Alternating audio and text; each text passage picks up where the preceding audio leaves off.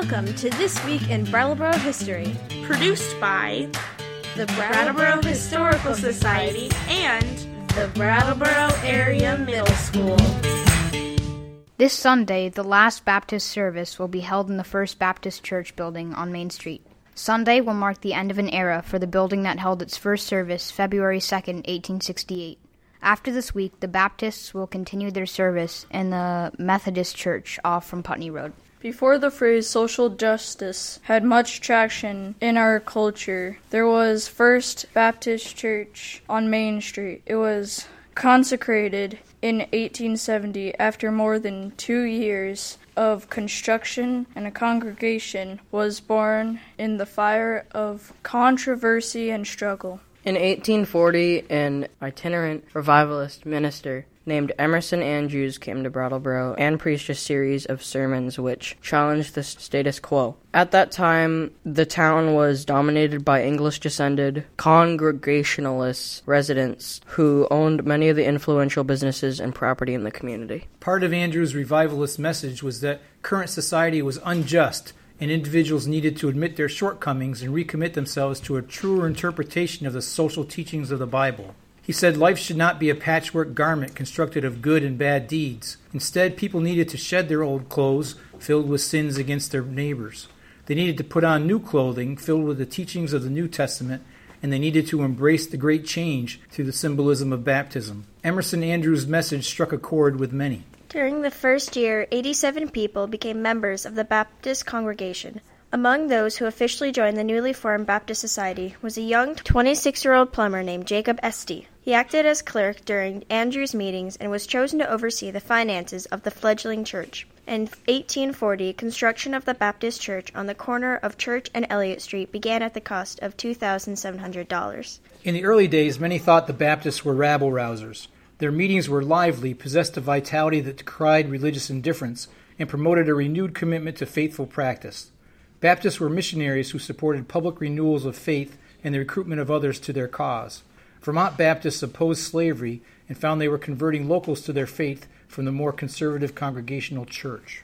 This led to controversy in the Brattleboro community. While many of the Brattleboro influencers in the 1840s did not claim to be pro-slavery, they did claim to be pro-United States and argued that abolishing slavery would split the country in two.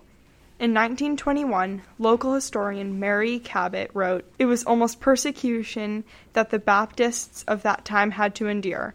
In the 1840s, there was a short time of extreme sectarian bitterness towards the Baptists, such as can hardly be appreciated now. Many left the Congregationalist and Methodist churches and joined the Baptists.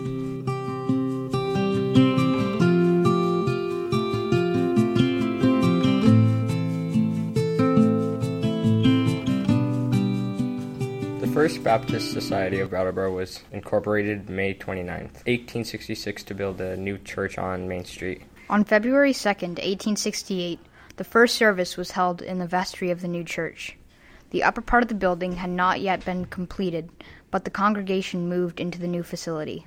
The old church on Elliott Street was enlarged and converted into an apartment house that later became known as the Princess Apartments. In 1870, the new Gothic-inspired Main Street Church was complete. Newspapers reported it as the grandest church in all of southern Vermont. The growth of the Baptist congregation seemed to parallel the success of the Esty family. Jacob Esty had abandoned the plumbing business and become the largest manufacturer of reed organs in New England. His family became intimately entwined in the growth of the Baptist congregation. The new church construction on Main Street cost $50,000 and had Vermont's largest church bell in its tower.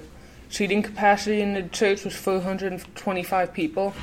As time went on, the congregation grew to over 700 people. The Estes were not the only influential family associated with the church. George Brooks of the Brooks House and Brooks Library was also very involved in the local Baptist church congregation. Brooks liked to keep his contributions secret, and it wasn't until we got a look at the old church financial records that we discovered Brooks' generous contributions. Major renovations and additions to the Main Street Church happened in 1889. Two large front entry towers and a 3-story section in the rear of the building introduced a new chapel and improved space for Bible classes and social gatherings. A beautiful Tiffany window was given to the church by the SD children in memory of their parents. The remodeling project cost $28,000 and dramatically changed the appearance and function of the building. An SD pipe organ was donated to the church in 1906 by the grandchildren of Jacob and Desdemona Esty. Dr. Henry Holton, the person Holton Home is named after, was also a large supporter of the Baptist Church. He passed away in 1917, and his property was left to the church to serve as a parsonage and parish house. Through the years, the Baptists have continued their work for social justice. One of the latest manifestations was the seasonal overflow shelter for the homeless. By 2016, the Baptist congregation had become much smaller. The old, large brick church had become too hard to heat, so the congregation looked to sell the building. Local businessman Robert Johnson bought the church and has been working to form a space where science and the arts can be celebrated through performance, displays, and community discussions. Epsilon Spires is the non-profit entity that will manage the property in the future. Sunday will mark the end of the era for the building that held its first Baptist service February 2nd, 1868. Please join us next week for another story from our community's past.